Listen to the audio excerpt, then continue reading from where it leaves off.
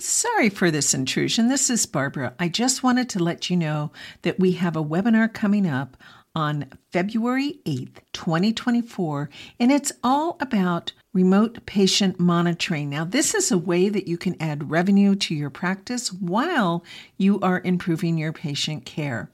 And if you are a rural health clinic or a federally qualified healthcare clinic and you have been excluded, well, guess what? As of January of this year, you can now partake in this. So just go ahead and go over to npbusiness.org/RPM 2024 or send me a message and we'll make sure that you get into that webinar.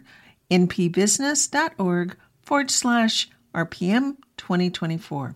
Now let's get you back to the podcast. This is the NP Business Matters Podcast, episode number 63, Why You Can't Bootstrap Without the Boots.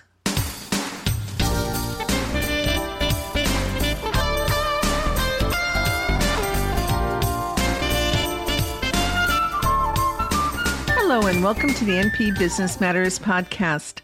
I'm your host, Barbara C. Phillips, founder of Nurse Practitioner Business Owner, also known as NPBO. Now, this is the podcast dedicated to helping you, the nurse practitioner.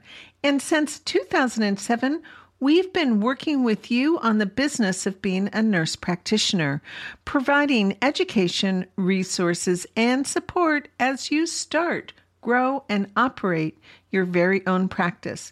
You can learn more by visiting us at npbusiness.org. Today's session was inspired by an email I received not too long ago from an NP whom I'll call Anne. She was rather dismayed at the cost of starting a practice. She simply wanted to be able to see patients in long-term care, assisted living facilities, and at home, and she felt the cost was too high. We exchanged a few emails, and it was clear to me she had not done the research she needed to do. And fortunately, this is not an isolated question. It's not uncommon for NPs to approach business with the idea that they can bootstrap their business. And indeed, if you do an internet search, you'll find tons of articles on how to bootstrap your business. And indeed, there are many companies that did just that with their startups and became quite successful. However, all it really means is they did not go after investors or other fundraising. It's important to remember that these companies still had their boots. In other words, they still had some startup capital. So today, let's talk about why you can't bootstrap without the boots.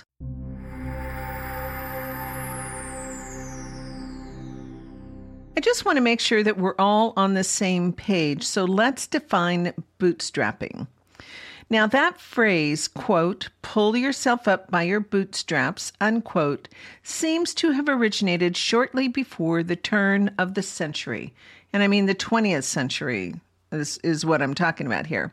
So as far as I was able to find, there was a question in a late 1800s physics school books, of all things, that asked the question, why cannot a man lift himself up by pulling up on his bootstraps?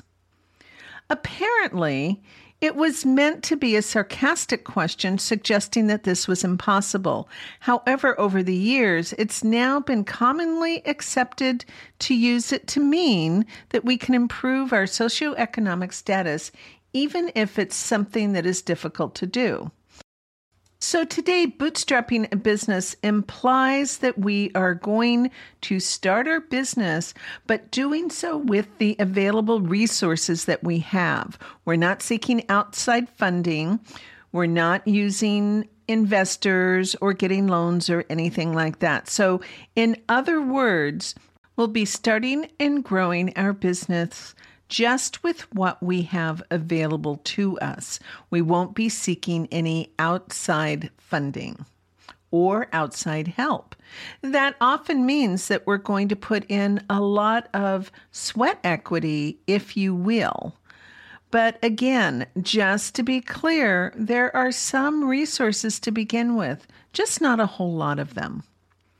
Now, when we're thinking about starting any kind of a business, and I don't care what it is, any kind of business, but most of us are thinking about practices, the first thing that we all need to be able to do is do some research.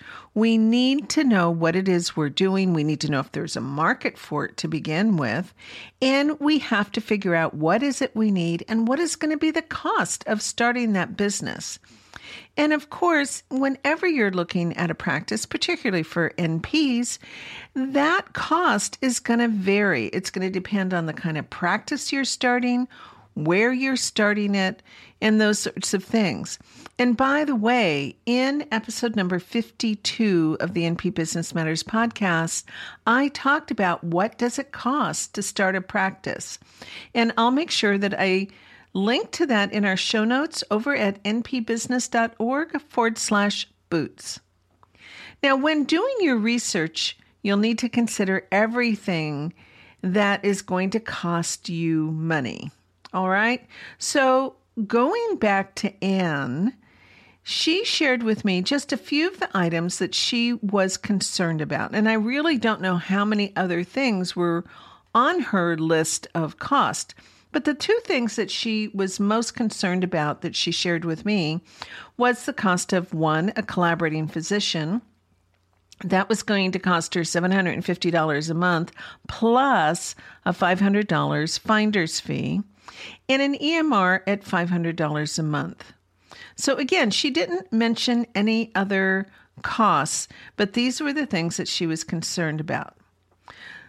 So here's the thing. When starting a practice, there are a lot of costs to consider.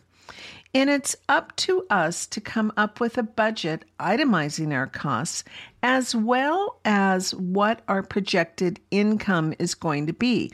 Obviously, you need to make sure that whatever business that you're going to be doing is not going to cost you money, but will allow you to make money. You have to do that financial prospectus. Even when you're doing this as a side hustle, you still have to have the money to get started. And again, there are plenty of people who will bootstrap a business, but you still got to have those resources to get started. Now, again, I don't know what Anne was thinking about, but I'm going to give you a little bit of a list, 10 items that I think that any nurse practitioner has to think about when starting a mobile practice. Now, this is just the basics, okay? I'm not going into extra stuff, just the basics. So let's assume that that NP is going to be seeing patients in a nursing home, an assisted living facility, and in the patient's home. Again, this is overall, and it's very basic and not at all inclusive. So the first thing, you need to have a professional license and your business license. You'll want to create that corporate structure, an LLC or a PLLC at minimum, depending on your state requirements. And the cost of that is going to, again, vary, not only with what your state charges, but if you engage the services of an attorney, that's going to be added fees. Now, when you think about licenses, because you still have to pay for your professional license, you'll have to pay for your business license, you may also need a DEA license, which currently, by the way, runs $881. And if you're going to be doing any point of care labs, you'll also need that CLIA waiver, currently about $150 every 2 years. The next thing you need to think about are insurances. Every clinician, every business needs to purchase insurance, and there's various kinds of insurance policies. In the very last episode of the NP Business Matters podcast, I talked about the various business insurances that you'll want to have. So in addition to just those insurances as a mobile practice, Anne's going to need to make sure that her vehicle insurance is converted to a vehicle insurance for business use. And on top of that, depending on what she's going to be storing in her car, she may need to have additional coverage to cover the loss of some of those items.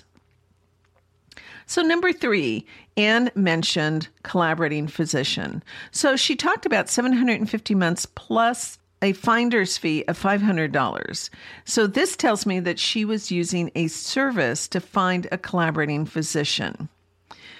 Now, before I would turn to a service, I would certainly exhaust all of my own resources in looking for that collaborating physician.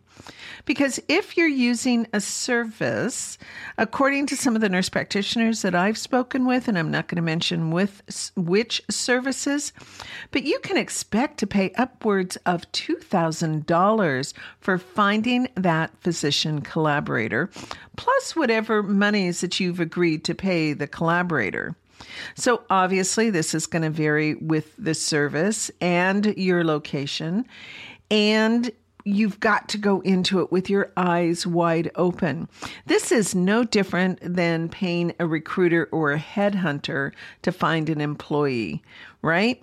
And if you've ever had a recruiter come to you to recruit you into some other organization, you need to understand that that business paid that recruiter to find you. Okay? There was a price on your head, if you will. It's no different with these services. Now, if you are interested in getting some understanding about what it takes to find a collaborator, as well as the written agreement you want with that collaborating physician, we have a resource available to you, a quick guide to collaboration, which I'll include in our show notes as well. Now, number 4, you need the services of a CPA. All right. And you can expect to pay for that. CPAs are going to vary from state to state and region to region. And it is something that you should absolutely be talking with when you get started in your business. So number 5, let's talk about those EHRs. Anne mentioned an EHR that was $500 a month. Now, I'm going to assume that it was just the EHR and not billing because she didn't mention that. And if you're looking to keep your costs down, it's essential that you shop around for an EHR. There are some that you can use for free for maybe a limited number of patients. An example of that would be Charm EHR. You can also get Office Allies EHR at $30 a month per provider. You don't need to spend $500 a month just to chart. But it's really important to figure out what's essential. What is it that you actually need when you're looking for an EHR? So number 6, billing. Now, you can certainly do the billing yourself, and that's probably relatively feasible if you're seeing a low number of patients. And if that's the case, I recommend that you actually take the time to learn what you can bill for, how to do your billing, how to follow up on claims. This may also necessitate that you go ahead and take a course in how to do that. So you need to figure out the cost of that as well. Now, you may or may not need to pay for some sort of practice management / billing platform. And by the way, I mentioned Office Ally earlier, but they have Practice Mate that can integrate with Office Ally, but you can use it as a standalone billing product as well, and it is free to use, free. So that's something definitely to look into. Now, if you hire someone to do your billing, obviously you'll need to pay for those services. And the most common fee structure is generally a percentage of revenue based on what it is your practice brings in. And so there's a whole lot more that we can talk about billing, and maybe we'll do an episode just on billing. But for right now, we're going to leave it here. Now, number 7, let's talk about equipment. I'm going to assume that you already have the basic equipment that you need, your stethoscope, your computer, maybe a few other items. And you can sell those items to your business, if you will, helping to keep the costs down. But if you don't have those things, then you're going to need to purchase them. And by the way, when we talk about computer equipment, there's a whole host of things that I didn't include here that you need to look into in terms of data security. Okay, that is not something that these days you can just skip on by. You absolutely need to look into that. Number 8, you'll definitely need some sort of communication system. And while you probably already have your own cell phone number, ideally, you want something else for professional purposes. It used to be that I would carry 2 separate cell phones, one completely dedicated to the practice. But there's a lot of apps available and services now that you can actually use your cell phone and have 2 separate numbers on it. And you can call out from that business number and you can call out from your personal number. So you can definitely keep them separate. Now, I know a lot of people like to use Google Voice. And it is free, so that's a great place to get started. However, it seems to me I keep hearing about Google Voice being canceled or they're going to take it away because it is just a free service. And I don't want to have that worry. I would prefer to pay for something so that I don't have to worry too much about that aspect of it. Obviously, they can always pull it, but you generally get more bells and whistles with it as well. So I happen to use SmartLine. That's by GoDaddy, and it costs me $120 a year. People can message me, they can call me, they can text me. I can use the app to call out from that practice number, and no one ever sees my cell phone number. Now, there are other services that are very similar, such as Spruce and RingCentral and a variety of other ones. You can simply Google that and find out all kinds of resources there. Now, number 9, in that same communication bucket, you want to consider text messaging.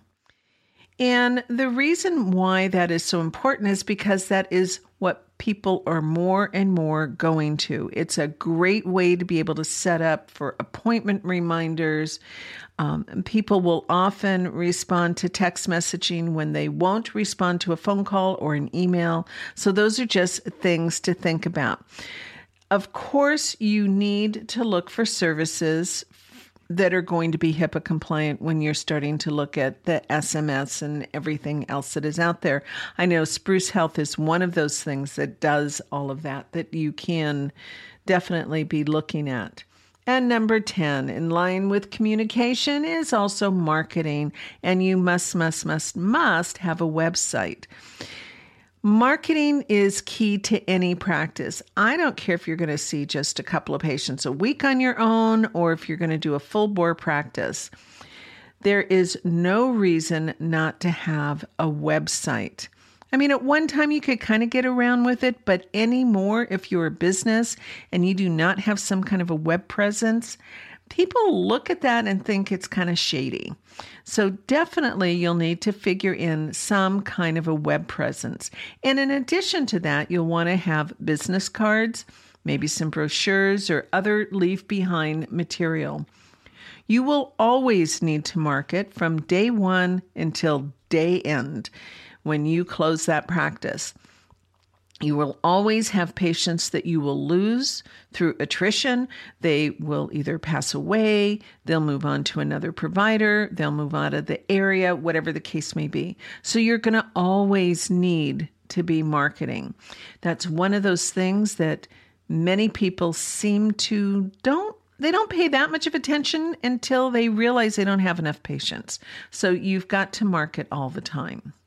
Now, these are just a few of the things, and actually I've numbered them as 10, but there's so many more in there.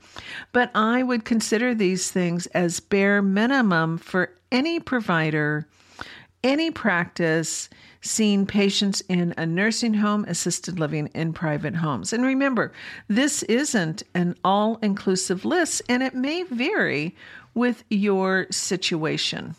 As you can tell, it still requires you to do some research, looking at your numbers, coming up with your budget, and still having cash on hands to get started. You still have to have the boots so that you can pull up those bootstraps. Anne is not alone in her dilemma. And if you, like Anne, are trying to get started with no money, I would absolutely recommend that you just put this on pause. You take the time to do the research, save up the money that you need to get started in your practice. And if you find the numbers are just too much, as Anne did, very unaffordable for her, then this may not be the right time to start your own practice.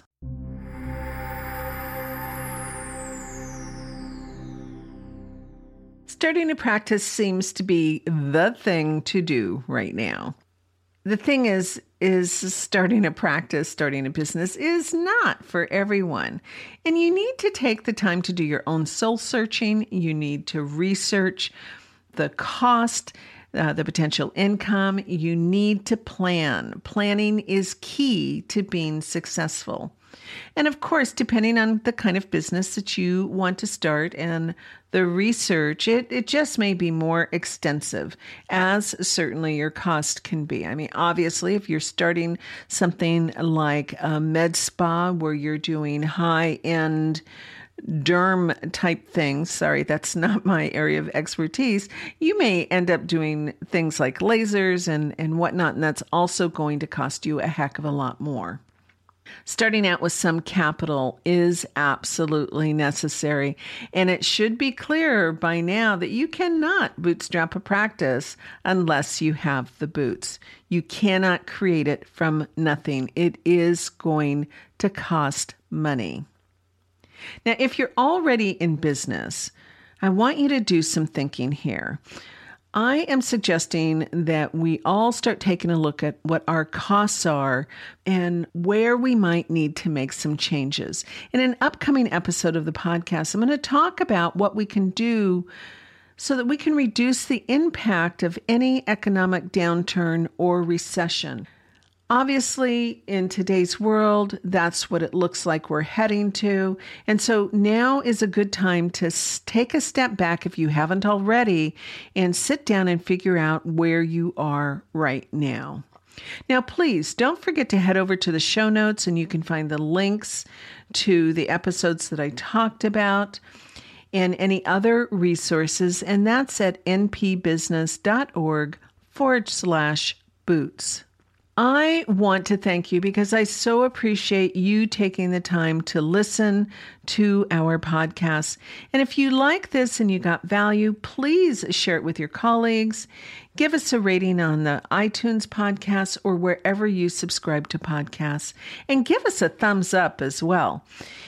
This will help others find us, which is so important. Knowledge is power. And NPs need to understand the business of being a nurse practitioner.